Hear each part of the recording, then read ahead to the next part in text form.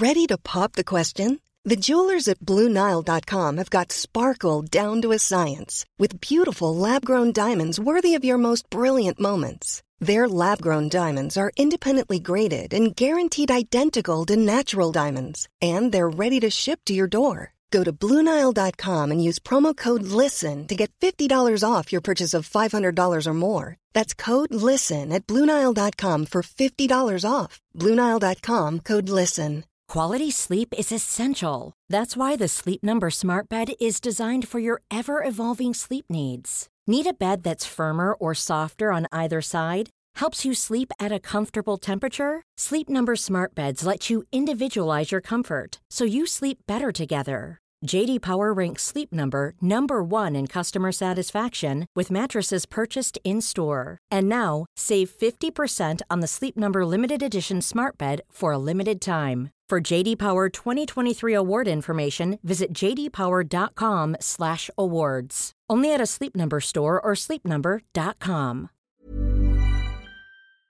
Hello everyone, welcome to the Redmen TV and the Redmen podcast. I'm Paul Machin. Chris Pajak joins me and Ross Chanley as well. Yeah, we do. Shock.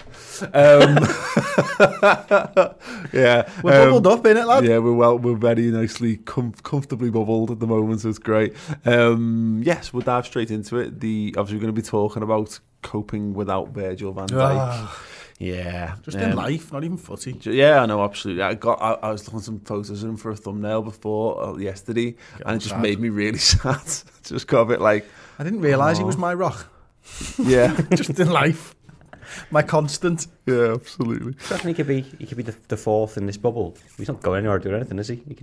I don't think he'd want to be. That's the thing. No, that's a shame. I think we would want him. You don't know that until you ask, though. Yeah.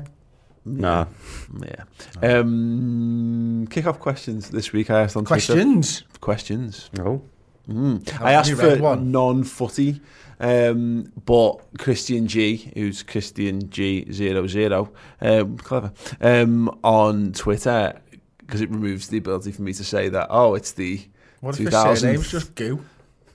Christian Goo. It might be, absolutely. Yeah. He says, sorry, but got a good footy one. We were given a penalty in the 90th minute of the Champions League final this season in Istanbul. Senseless padding. The result sounds like a Dave Gill question. The result is 0-0, but a current Premier League referee has to take it. You can choose one out of Coote, Atkinson, or Moss to take it. Moss. He'd fucking eat the ball, wouldn't he? I think he cared. He'd care about scoring it. Yeah, for his own self-importance. Yeah. Whereas the others, I don't feel like would. I think the others would just properly screw us over for being Liverpool. It's a good possibility. Are they all like that though? Probably. Yeah. You know what? I realised I've just googled what David Coote looks like, and I realise I'm falling foul of the pre-Moneyball era of judging people, but in terms of sporting ability by their looks. Does he look like a Tory? Well, all referees do in some way, shape, or form, don't they? Tories are sex pests, but I'm not saying they are. I'm just saying that some of them may or may not look like, and I'm not going to name which ones do or don't. But on the subject of David Coote, he does look like. Show me. He looks. Choose your next words carefully. Yeah. He looks more athletic than Martin Atkinson, is what I'm driving at. And then just to remind myself, we're going with John Moss as well. I don't know. John Mossy, as he's now being called. Mossy. The Monster. He's basically going to take one like Julian Dix. Yeah. Because you don't have to be fit to take a penalty. Well, he's 50 years old, Chris. Yeah. So even if he wants to take one like Julian Dix, he's not going to generate the power anymore, is a concern, because that's the first thing that goes. I don't know. Mossy's right boot. I don't know. It's famed in the corridors of Casa de Pajak. David Coote isn't as well backed on the old Wikipedia here, so I don't know as much information about it. It's basically just got a career. It says he started refereeing as a 16-year-old. Says a couple of places he reffed, and then basically talks about the mistakes that he's made. Yeah. To be fair, if he was on the VAR or refereeing at the same time, he'd give it whatever, wouldn't he, Coote? Yeah. Doesn't it matter if it crosses the line? He'd still get his fucking computer out and say it went in. Yeah. Well, this is saying he's 65. That can't be right. That's a different David. Oh, it's his cricket. Oh, it's his dad. I see. Right. So he's probably quite young if that's the case. I'd probably go with Coot. I can't after this weekend. No. So you go and Atkinson, Moss. The Mossinator. The Mossinator. Okay, cool. And Liam _ Lee Ghoul 96 _ asks, and I imagine one of the people in this room will have a real opinion on this for no reason whatsoever. Is a Twix a biscuit or a chocolate bar? Oh no, I don't know is the honest answer here, because it's got a biscuit in it clearly, but like, I suppose it's a biscuit. It's got a biscuit in it. Yeah, it's mad. If it's a digestive's still a biscuit for having chocolate on it, and caramel digestive. A caramel digestive's still a biscuit for having chocolate on it. Isn't it all about shape and quantities though? Because like, you know, that digestive is more quantity you're talking is more biscuits to chocolate, is't it? Therefore, that's a biscuit. Honestly, I don't know. No. Honestly, and I'm not going to get involved in it. Don't get sucked in. Don't need to rise to this. It's a biscuit. Don't get drawn in. Yes, right. You can interact with the podcast if you're on YouTube right now, live, by sending us some questions and thoughts and comments and reacting to the things that we do discuss. We are going to be talking about 2 biscuits actually. How it's two biscuits. How we're feeling post derby, and after a couple of days to kind of digest it all and the things that have fallen out since, how we're feeling about it all, and also Dale Johnson from ESPN's done a great thread on. Well, I say great. It's not great if you really want to be. If you want to be angry about it. No, great because it explains something really well to you. Yeah. It explains how the handball rule affects the VAR decisions in that game, and then we're going to talk about how we're coping without Virgil van Dijk and how we're likely to cope as well. Do you find it in the chocolate bar section of the shop though? No, exactly. That's the problem. But doesn't mean the shop's right. Yeah, if it got moved to there in 10 years' time, would you argue with it? People would just say we would, because people love to argue against change. Yeah. But if you moved it, I think the next generation would accept it as a biscuit. But it's a bold move. I wonder if there's like tax exemption laws that could. If it's fully covered in chocolate, it can't go down as no VAT. So like a digestive will, and a chocolate digestive won't have VAT on it. But if you fully cover a digestive with chocolate, you'll be paying VAT on it. So if you chose not to cover the bottom of the Twix, that's why Jaffa Cake's a biscuit, not a chocolate cake, isn't it? I'm not sure on the. I'm not sure on the. That's a different debate for a different day. It says it's a cake. But it's a biscuit. It says it's a cake. I know. And if they're telling you it's a cake, I don't care what the supermarkets say. I can still eat them. Yeah, absolutely. Anyway, I'm not getting drawn into this. Yeah. Okay, we nearly did. Right, we're going to be talking about all those things in a moment. But first, we have got Ross and I've got a brand new book. It's out right now, and here's some wonderful details on that. Here. The second Redmen TV book, Champions of Everything, is available for sale right now. It comes in 2 editions, the standard edition and the special edition, which comes signed with a custom message of your choice and with a limited edition Redmen TV sticker pack as well. The book is huge. It is A4 size and it is chock full of insight, photographs from around the world following the mighty Reds, who were reigning European champions, who won the Super Cup, who became champions of the world, and then capped it all off with a 19th league title, becoming champions of England. The book looks at the highs, lows, absolute insanity and bitterness of rival fans, and some of the craziness from our own fan base as well along the way. It is available now on the Redmen TV store. Get involved. Oh no, you're right. 3, Is 2, it cake? 1. Yeah. We're back. He's just googled it and gone, oh, right, here's a cake. Jaffa cake. I mean, what part? What were you thinking? Were you looking for like a subtitle on the box? Was it just the Jaffa biscuit? Let's read it. Because there was Jaffa cakes are biscuit-sized cakes. The product classification as a cake or biscuit was part of a VAT tribunal. So that's where it started. Oh, I know. In 1991. Yeah. So they used to be called. They used to advertise it as a biscuit and have to change it to cake for VAT reasons. So we're all right. Right, but more accurately, it's a cake. Thank you. Right, sounds. Yes, okay, we're gonna dive into it. Billy Daffer. You're on to the fact that Subway's bread has now not been classified as bread. Oh wow! In I think it's Ireland, because there's just too much sugar in it to actually classify it as bread. Wow. And a footlong's not footlong. And when Chris breaks it, too many steak knives. There's a niche story. Billy Tavos in the comments saying, "This is biscuit chat. This is how we're coping." To be honest, yeah, absolutely. So yes, let's dive into it. How are we feeling post derby? The Toffee TV lads were in yesterday, and I just couldn't bring myself to be in conversation with them because I just can't. I can't be arsed. I don't know. I'm okay. You know what I mean? I'll move on. The Ajax game's looming, Chris, so that'll be my focus from probably the end of this podcast. But, like, not sad, disappointed or whatever. Yeah, I don't know. I just think that during the whole, like, ever since the derby on Saturday, it's like they've won and we lost, and that's not true. Yeah. And that's the mad thing that I can't get my head around. They were top of the table. Yeah. And they're absolutely made up with a draw. Yeah. Yeah, and sounds. Yeah, and which they're entitled to be. But you're right. It's all the other things, and again, this is my own daft fault for being on social media. But it's all it's because, and this is what we have to get used to, is because Liverpool have gone back to the top of the tree, and because they're everywhere and they're all pervading, and we're in everyone's face all of a sudden, and all of me, everyone's just loads of people are just wound up by the existence of Liverpool more than they have been for years. So it's everyone having an opinion on Liverpool-related things, and how like. Oh, but everyone has an opinion on everything. Oh, exactly. But I don't mind it when it's not things I don't care about.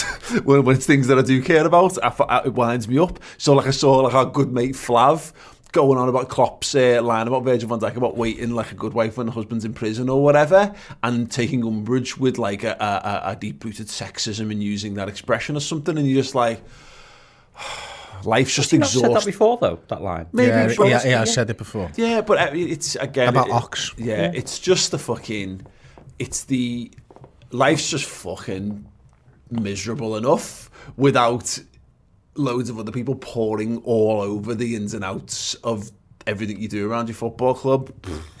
I kind of get why Everton fans are happy. If we conceded a legitimate goal in the last couple of minutes of a game and it turned out to be a draw, I think there's reasons to be made up. But I think you're right, we had it when Sander Westerveld kicked the ball off Don Hutchison and it crossed the line in the last minute. Yeah. They were robbed of a fucking last minute winner in a Merseyside derby. Yeah. Absolutely fucking robbed. And you might be slightly too young to remember that until I was out in town, like in the 147, packed full of people, and yeah, it was mad. So I get it. I've experienced that, like having it clawed back from the brink because of a dodgy refereeing decision before. But no, you are right as well. But yeah, but they will have a couple of days, and they'll probably do the same. They obviously don't have European football midweek, so they've got a longer to stew on it than we have. Yeah. So, but it's true, isn't it? And they won't be happy with the Pickford thing. I spoke to an Everton fan yesterday who said, we got away with one for all the good that Pickford did. A stupid challenge. And the goal at the end, which should have been legitimate, he makes another mistake. So they've got their own problems to concentrate on what Liverpool's doing. But I saw another tweet that said, they're made up with a draw, but that's the best team that they've had in the 10 plus years that they played us. Probably the best chance of winning the derby. So they've got to be happy with the draw. Yeah, and to be fair, there was a golfing clash between the two teams. Yeah. And they were lucky to get a draw, and that's that. And we're a miles better side than them. And now that they've come up and faced us with their best ever side, they've realised it, I think, deep down. And let them have the fun. It's absolutely fine. And what I don't like about it all, or what I do like actually in some ways, is the lack of self-awareness that Everton fans have around all this stuff. Because for years and years, the shout is, that's cop-out behaviour. They get 4 wins under the belt in a run. 4 wins. Yeah. And they do exactly the same stuff. Yeah, because they're Scousers. Yeah, because they're the same people as we are. Yeah, you know what I mean? And they think in similar ways. We just happen to distree on one major thing. The game itself is kind of done. Look, it is what it is, and there's no the cry arsing about it. Kind of, I just find a bit tiresome because it's making us look like fucking entitled pricks. In some instances, there's plenty of reasons plenty of things to complain about, and to be rightly annoyed and what have you about. What I don't kind of like in the fallout to this is there's some legitimate points being made and they're being laughed off. What about this? By whataboutism, but also because they just don't. Because people are going, it's them bleating Scousers again. Liverpool asking questions of the VAR. And everyone's going, well, we've had bad VAR decisions. Well, fucking question them then. Well, maybe ask some deeper questions about how it's being used and blah, blah, blah, blah, rather than be accepting. And that's a very fine balance between, if your complaints are being written off as being whingers, then it undermines when you try to do good things. I'm not going to kick up as much of a fuss if Burnley get a VAR decision because, you know, I'm not as passionate about it as our Liverpool job. Everybody should be on the same side, you know, fighting against officials and the VAR decisions, you know, and that what you say there, Liverpool moan about it, like all fans are in agreement of the same thing. The problem is, and I said this on the Run League yesterday, it's the banter stuff on the internet. Banter doesn't exist between other fans on the internet. Banter exists between mates. I can make a joke and you'll both know what I mean. That then folds into everyone else's opinion. So they'll see something on the internet and go, "Oh, that's out of order, that's shit." Therefore, every other opinion after that, which might have some, you know, legitimate reasons behind it, is therefore just wiped away because it's a Liverpool fan or it's this or it's that. The thing that got me, I was talking to you about this yesterday, Chris. I was in the cafe at lunchtime. There's an Evertonian working behind the counter, and the radio was on. It said, "And Jordan Pickford will escape retrospective, you know, ban or whatever, punishment, whatever, for his challenge on Virgil van Dijk against Liverpool." And it was the headline was phrased just enough to you get the word Liverpool in, and to put the slant on it like Liverpool are seeking Jordan Pickford gets this fucking ban, and it just triggers this lad. So he then starts ranting and raving and shouting about how all Liverpool are all rats, and how it's just because it's Liverpool they can't take a decision going against them, and it's all because of them. They want this, and they, you know, like, and it was like fucking hell. Like, you know, it was like a proper blindsided by the anger and aggression that this kind of thing stoked up, because again it's just seen as like I get it. I don't expect, I'm sure, because we've defended Liverpool players in fucking plenty of situations in the past, because you naturally go to bat for your own team or whatever, yeah. But it's this thing of like it's Liverpool, it's like somehow Liverpool are in charge of the fucking league, and like Liverpool want a set of rules that are different for them. I don't think there's anything wrong with asking the question if someone commits a serious foul play on a football field, whether that should be looked at, because we've seen that happen in other instances before.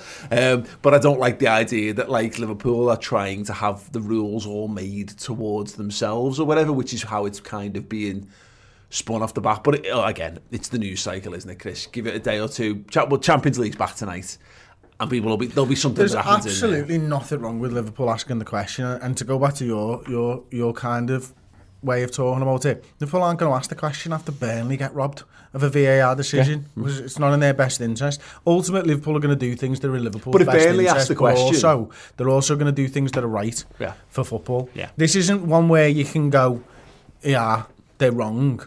This is one where you go, oh, they're right. Why didn't we do that when we got robbed? Yeah. Like, and then you go, why didn't my club fucking stand up for itself? Isn't that what we should be doing here if you've been robbed? Liverpool have probably not put themselves in a great position for getting other Premier League clubs and whatever you're on side with them, given the current, you know, the things we've gone through with the Project Big Picture. Player safety, though, isn't it, at the end of the day? And there's a similar situation, which I think has been brought up, is Lo Celso against Chelsea. And the guy who was on VAR happened to be the same guy that was on it on Saturday as well. But it's the protection of players. It's hard for Liverpool, because how often do you see a similar incident to what happened with Pickford and Van Dijk? You don't. It's a rarity. So it doesn't get brought up every week, but there will be VAR decisions that need explaining. Here's the thing, I was thinking about this the other day. I don't think Jordan Pickford's done himself any favours in this, and I don't think that it's right for people to. I've seen people again. Around like people's reaction and journalists talking about him, what have you. And we said this about the referee, but I think it's just as true with Jordan Pickford. I'm not going to sit here and demand an apology from fucking Jordan Pickford, because fucking who am I and who gives a fuck? But I don't think he's done himself any favours. I think, you know, you look at like they keep referencing like the Son tackle on Andre Gomez. Like, I'm pretty certain Son was very apologetic about that. I'm sure, in my memory, I'm sure he apologised about it. Jordan Pickford comes out and goes, all he has to do is go, I'm sorry. Bullshit. Why couldn't he just say it to Virgil van Dijk? Well, yeah. Okay, yeah. He told him to say sorry, didn't he? Yeah. You know, why has it got to be sorted on social media for the fans to see it? No, true enough. It's a crock of shit. Just as if he said sorry, and I don't know whether he has or hasn't, it's irrelevant whether he puts it on social media. Yeah. But what I'm saying is, and whether he does or not, I'm not asked whether he does or doesn't, but I'm talking about being sympathetic towards people's causes and stuff, because it's what you're seeing is people saying that Jordan Pickford should be accountable, and people saying that, you know, almost encouraging kickoffs and what have you about it. These things are our anger is always undercut by humanity and by people just just go hold hand up and go, I fucked up. And maybe he doesn't give a fuck. Maybe he's not asked. Maybe he's happy to be at the centre of a shitstorm. Maybe deep down, if he's seen that Evertonians are quite happy with him doing that, maybe he wants to Curry a bit of favour by tapping into the sort of more primal tribal side of Evertonians. But it is one of those situations. Or maybe he said sorry, and the abuse that he gets on Twitter means that he doesn't go on, so he's not giving a second fucking thought. Could be a whole. You know what I mean? It's like, one of those things. Why should he apologise for people that give him shit constantly on fucking social media? You shouldn't strive to live your life by what other people think of you. Yeah, no. And if he's happy with it, the courage of his convictions, that's fine for me. Mm-hmm. Yeah, I'm not going to like him any more or less for him putting an apology out. The fucking thing was done. Mm-hmm. Yeah, I was going to say, maybe his phone's on the top of the cupboard and he can't reach it. Yeah, but it just goes back to all these things. You see, it's been stirred up, and people are fucking dead angry. I always find it funny that it's in the absence of when you don't have communication and you don't know the facts or the feelings or how other people are feeling about this. People fill the gaps with their own anger and their own experience on stuff. And again, it does an interesting follow on from the referee and stuff. Like again, if David Coote just comes out and goes, I'm dead sorry, I just made a massive mistake there. I strive my best, but it's a pressure-filled environment, and sometimes I make mistakes. We'd be annoyed, but we'd probably go, all right, well, he should have felt that at the end of the day. Whereas people, again, I just have to do, just what does he look like? Who is he? Never heard him before. People know more. Yeah, people find out more. People know more about David Coote yesterday today than they did the days before, because they've had to go and seek out more information on him because of the way it is. And I've no idea. I don't even know what his voice sounds like. I don't know. I didn't know what he looked like again. All those things. And so that it's accountability is an interesting thing in this. Just to dive back, Connor S sent a super chat in of $7.99 Australian dollars. Biscuits go soft when they get stale. Cakes go hard. Don't know, apropos of something, but there you go. Right, Dale Johnson, Chris, you highlighted this to us. Who's Dale Johnson, ESPN on Twitter, put a fantastic thread together about how the VAR is being implemented based off the new handball rules. I said this during the comms. You did. He asked the question, certainly, and it's interesting because as he points out in the thread, both the VAR offside decisions, the Virgil van Dijk one leading to the foul by Jordan Pickford and the Sadio Mane one leading to Jordan Henderson's disallowed goal, are both correct given how the technology is currently used and also how the handball rule has changed, which means that lines are not being drawn from armpits anymore. It's the upper arm. You can now technically play the ball with your upper arm. Because you can score a goal with it. Exactly. And it wasn't maybe what we were all looking to hear, but it cleared up, and I thought it was wonderful from saying, it's been this all season. This is just the first example of it in a major match. Yeah, and it's annoying and it's frustrating because... that rule has changed, and we're the first ones to sort of die by that rule, as it were. But you can see it, and he talks really well about the rule, and he doesn't put his opinion in it. He just essentially gives you the facts. So it's worth sharing. Actually, maybe we can put the link in the description in a bit, and then it basically just shows you exactly how it's done and how it's applied. Now the rule as is, when it's been applied correctly, there is what they're saying. Yeah. Essentially, is what Dale's saying. Whether you agree with the rule or not's the issue, but it has been applied correctly, and you can. And then he talks about some of the still frame stuff about when the ball's being played and all that type of stuff. He talks a little bit about the future of it as well. One of the complaints about this is the frame rate, and it's that how accurately can you place the ball from the moment the pass is made. And what he's basically saying is there's 3 frames that are used, and none of them are necessarily accurate because the actual perfect one could be between those 3 frames. And it's funny because the most people are like, what's that mean? But when you're video editing, you can tell quite easily. When you're trying to sound sync and you try to sync up 2 things, the amount of times when you sync up 2 audio tracks, even with a clap, and there's just a slight variation between them, and you can never truly get them to properly match up is exactly that thing. I just thought it's a really interesting thing is that Ross, that it explains the flaws of the system quite in quite a clear-cut way, and again in terms of these what allowance is being given, I think there isn't an allowance being given. He said because we spoke about this on the Final Word show, didn't we? And I thought there was an allowance, but he's cleared that up and said no, the FA applied for an allowance, and was it FIFA or UEFA rejected it. Now there is a league around Europe using the allowance system. It's the Dutch league that's got an allowance, but we aren't. Yeah. It doesn't make me feel any better, being completely honest, but. And this boils down to what we were talking about yesterday, I think, of the communication between, the referees or the officials and whatever else. And this is no disrespect to him, but it shouldn't take a journalist to explain to fans, I don't know, probably players on top of that as well, what the rules are.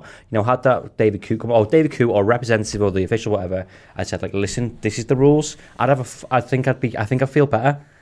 Do you know what I mean? Because it's not down to him, is it? I understand the ruling now. I understand the fact that we've fallen short of it, and there'll be many situations where other clubs have had different situations, and they've had. Sheffield United was one of them. I think with the goal that was disallowed, it was a mistake. They've had one. Where it will happen to every team probably.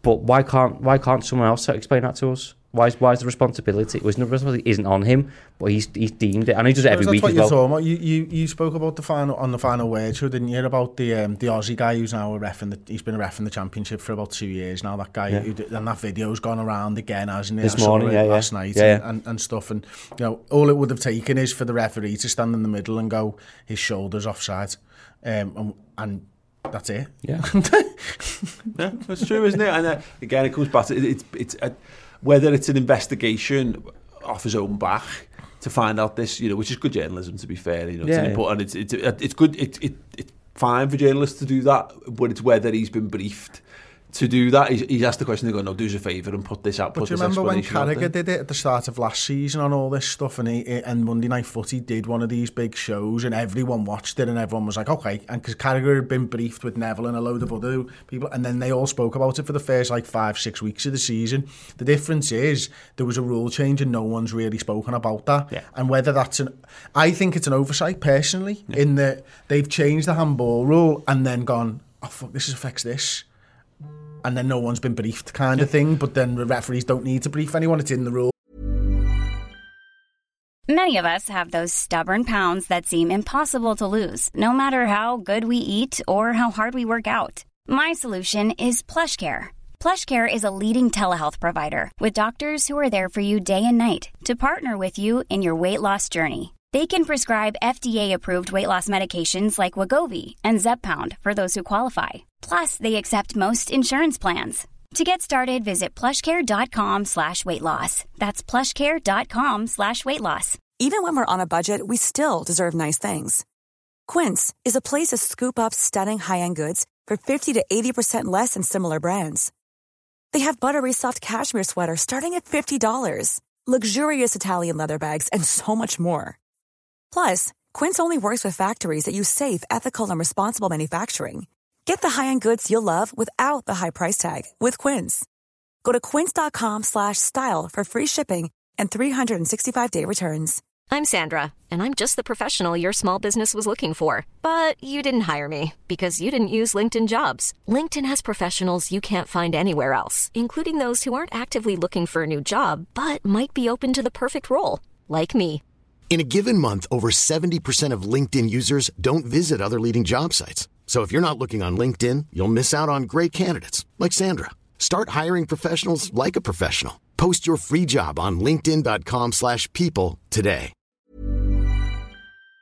The point was made by Dale that if the rules were the same as last season, both of them it's borderline, but in some ways, man, he's probably onside, because if you go from if it's from the armpit, he's onside. But you're right. It's annoying that it has to be done in practice, because again, when I'm looking at it, and we've all done it, we've all committed to it, and there's been days of analysis on it. Match of the day have gone. It's not just us. It's not just us being reactionary fans, just giving our opinions without any knowledge backing it up.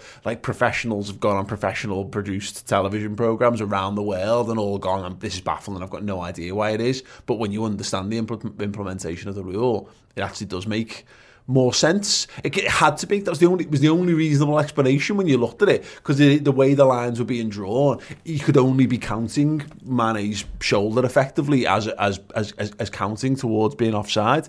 But that's why it's dead annoying because we've ended up being the guinea pigs. Exactly, you know, and not really, because of course everyone has been.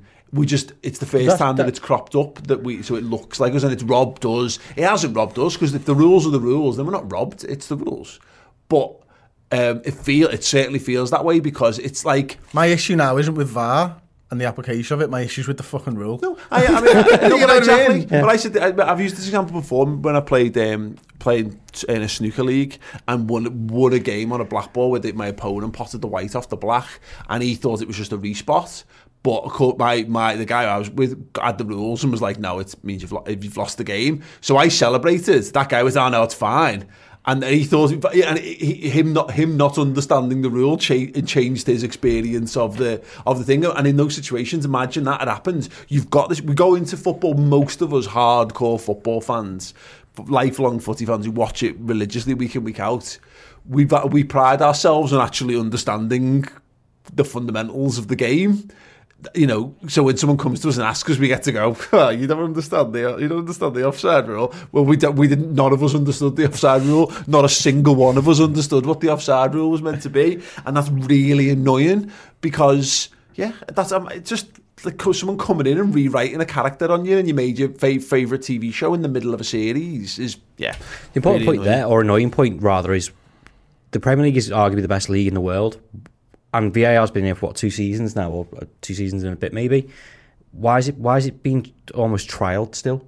You know, these should have practice. Is it only 1 full year? Was it only last year? 1 full year, sorry, with last year. And we had the practices before that, so we had the FA Cup, didn't we? But no team should be a guinea pig for any of these situations. There should be, you know, okay, this season's been different because there was no pre-season, but, you know, surely there should be like mock games in the off-season, so referees know about it, so fans can be educated on it. It's like if you played you're teaching someone how to play a computer game, and you I've told you all the buttons, and then you run through and you fucking score, and you go, oh, you move the keeper with this with this button. It's just if it's been the rule, it's like playing computer games with you. It's been the rules the whole time.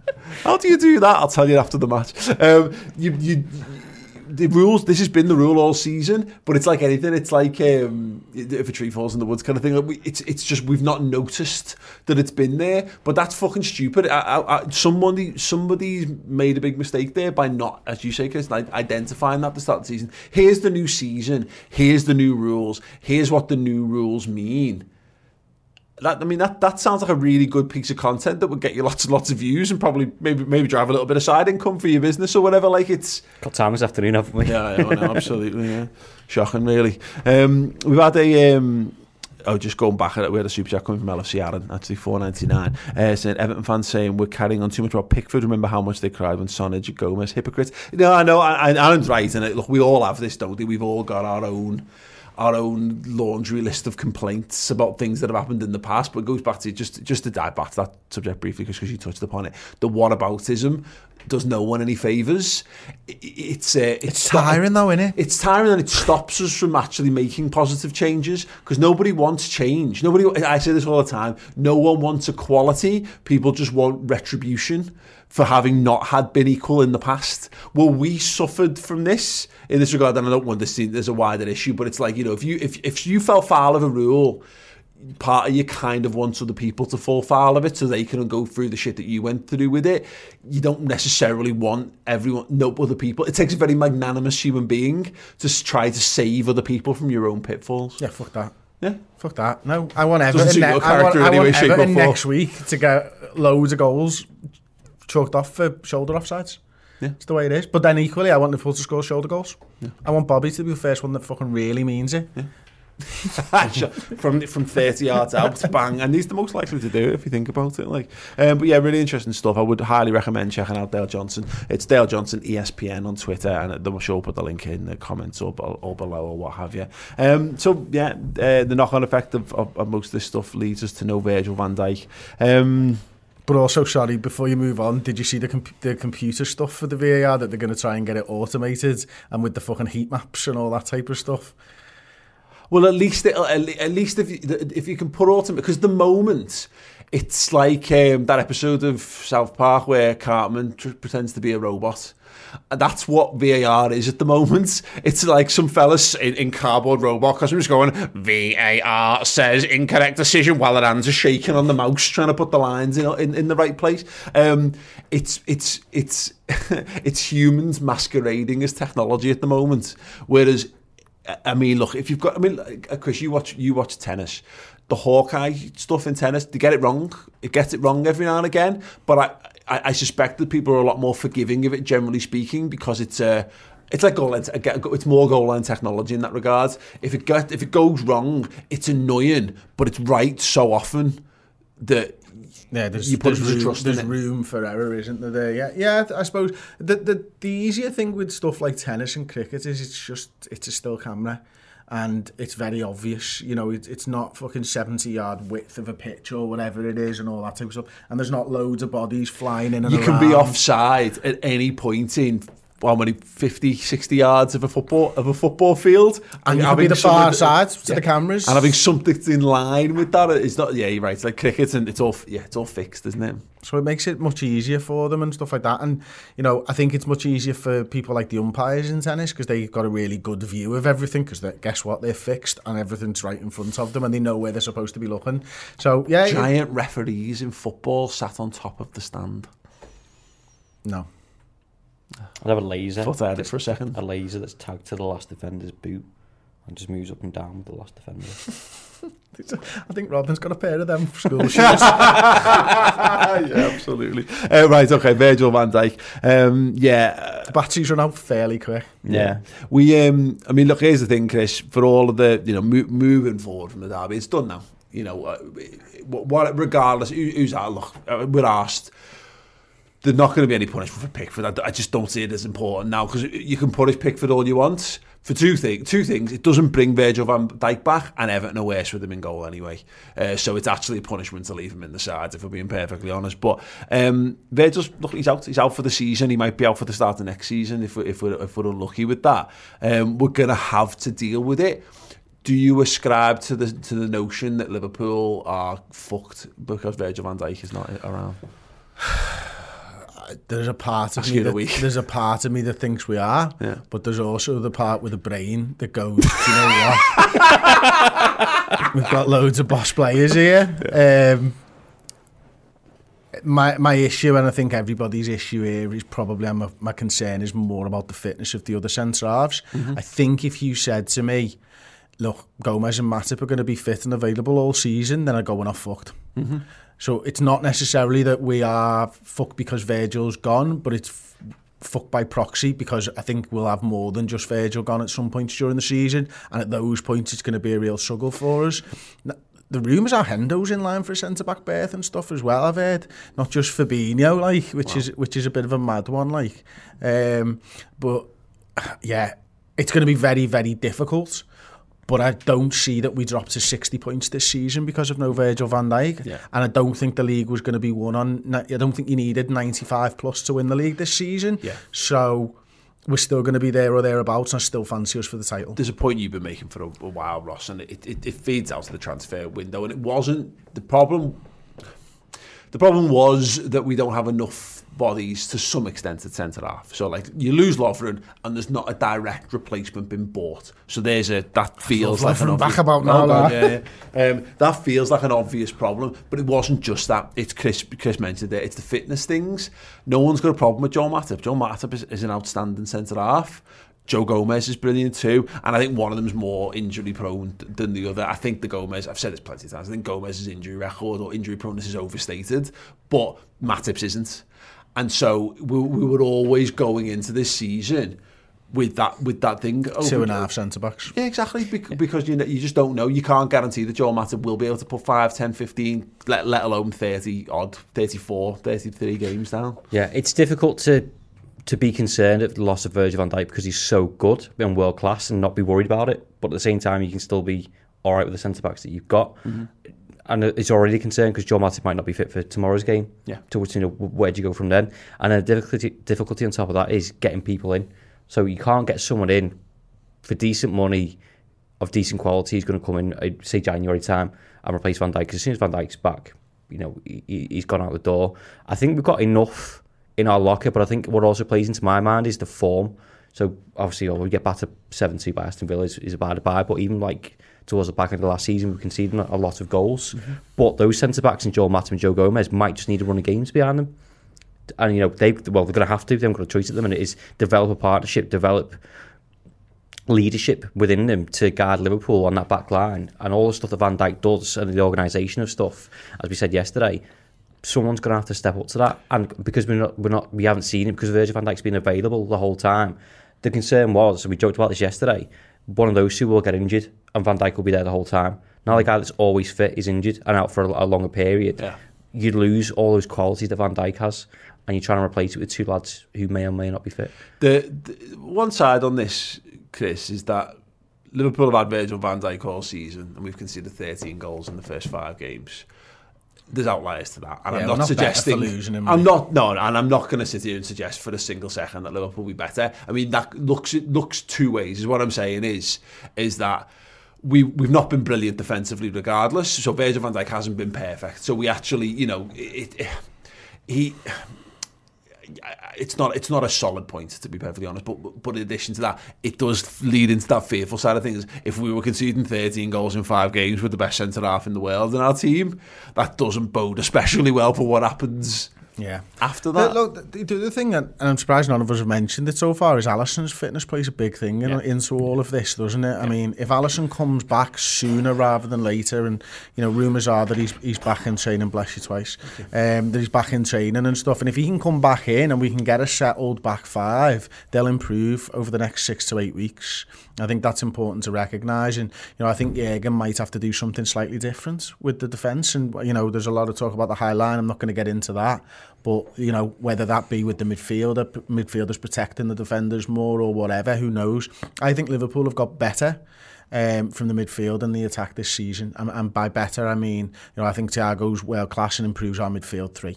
Mm-hmm. I don't think anyone would argue. I think Firmino, Salah and Mane certainly look like they're playing better than they did last season, or arguably the same.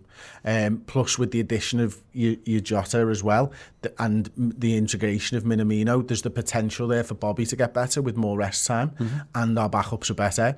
So, look, we've taken a hit defensively, but our forward players are better, and our midfielders are better. Yeah. So, and if we can get the goalkeeper back in, I wonder if there's just no net difference to how good our side is. It's an interesting point, and I mean the kind of stretch that point out to some extent is that I've seen a few people say this, just kind of go the other way. Liverpool, we need to rely a bit. Liverpool needs to be a bit more clinical, I think, for this to work.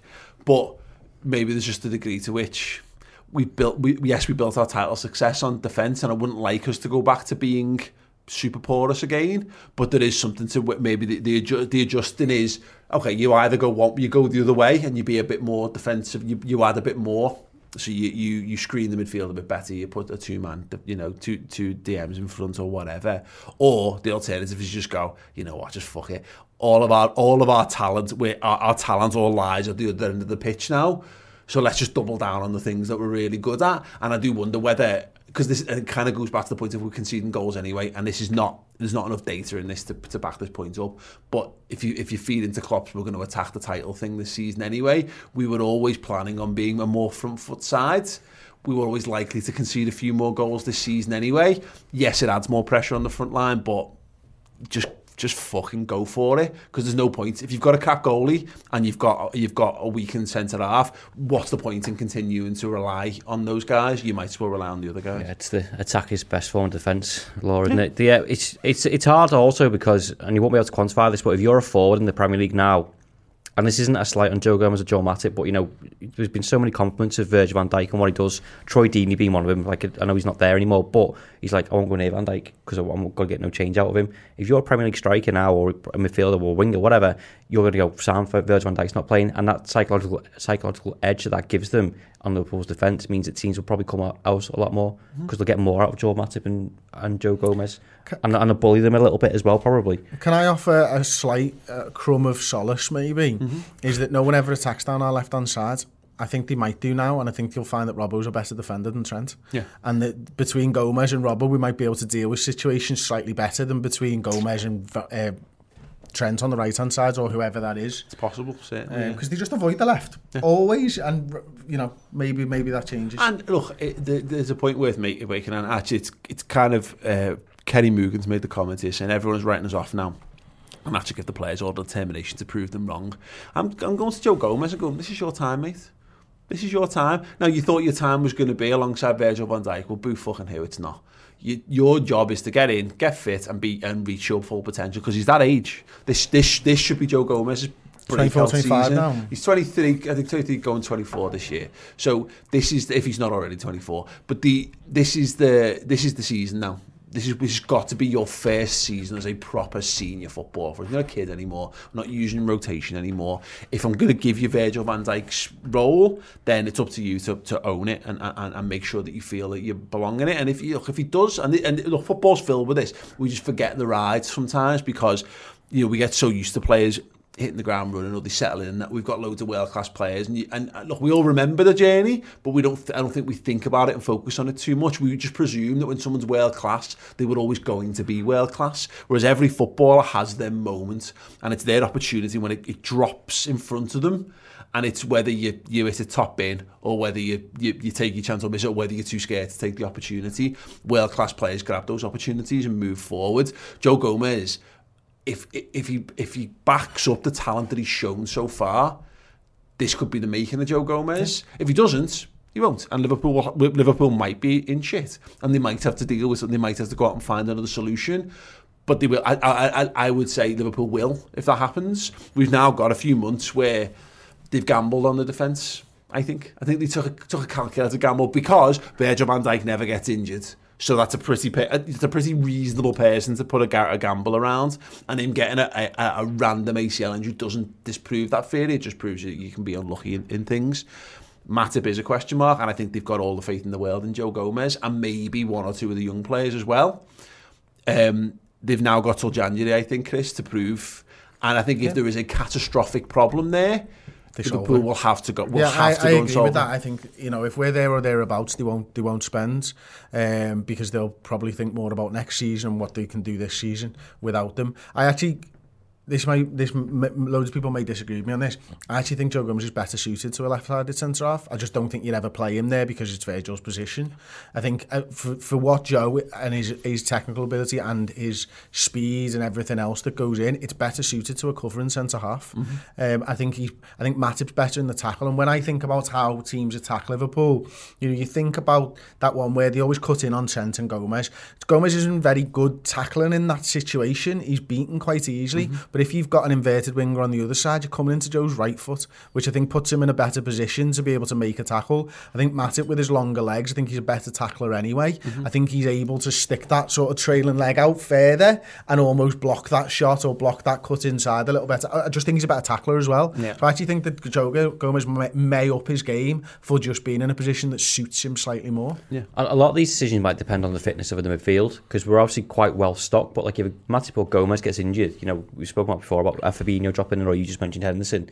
But we need, for those to do that, we need Keita to be fit, we need Chamberlain to be fit, we need options in midfield. Bloody hell, Chamberlain. Yeah. So we're not taking away those, and then you suffer your defence is sound, but your midfield's a bit fucked because you're using numbers. We've got abundance of midfielders to use, so it's not as bad as you think. And I think it's a lot of expectation on a Reece Williams or a Cometio, a young centre-back, to go into the Premier League or Champions League football and go, listen, there's no Matip or Gomez, I know Van Dijk, do what they're doing, because it's an impossible task for them. Yeah. It's unfair. And look, at the moment, I think there's enough there that's not Cometio, Vandenberg, Williams. We shouldn't be seeing them playing games soon. We shouldn't do. There should be enough there between. Again, you move Fabinho back if you have to. Yeah. Ideally, it's just Gomez and Matip, because there's your first two choice centre halves that are fit.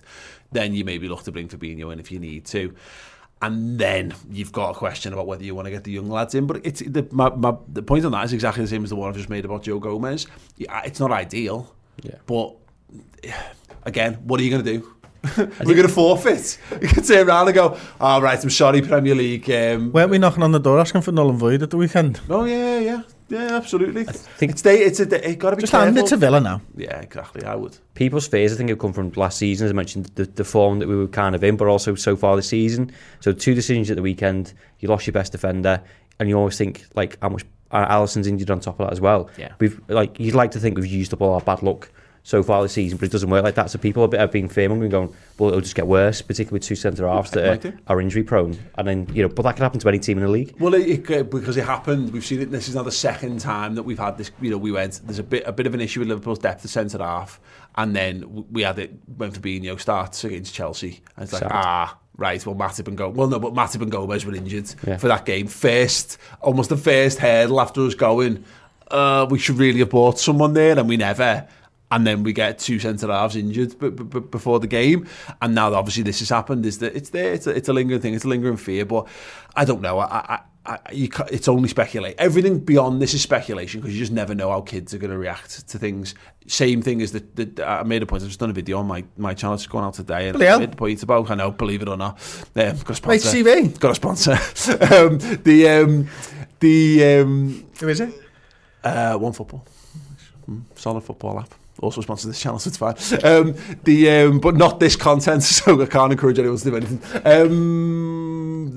Trent Alexander-Arnold gets chucked in, and no one watching Trent play at Old Trafford thought this kid's going to be the best right back in world football. No one.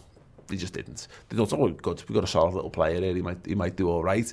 And again, that's a once in a generational thing. So the odds of us throwing another lad in, so throwing Cometio in or Williams or whatever, and then going on to be as good as Virgil van Dijk is incredibly unlikely, but it's possible, because we've got a good track record of throwing lads in and them being quite good in terms of youth players. So yeah, you just never know. Hopefully Matip's just superhuman for the rest of the season. We'll see. And Mr. Mitt here with the 22 knocks. I said use Van Dijk in a wheelchair would still be great. Yeah, it's positional sense. You don't lose your positional sense just because you can't, run. Yeah, it's fine. Absolutely fine.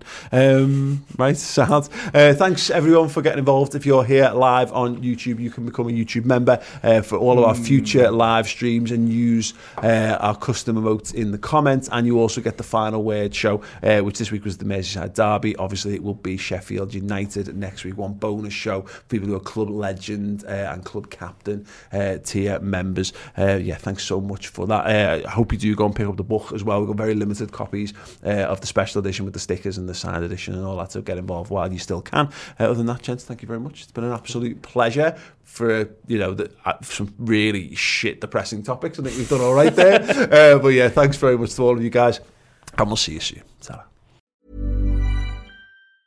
Planning for your next trip?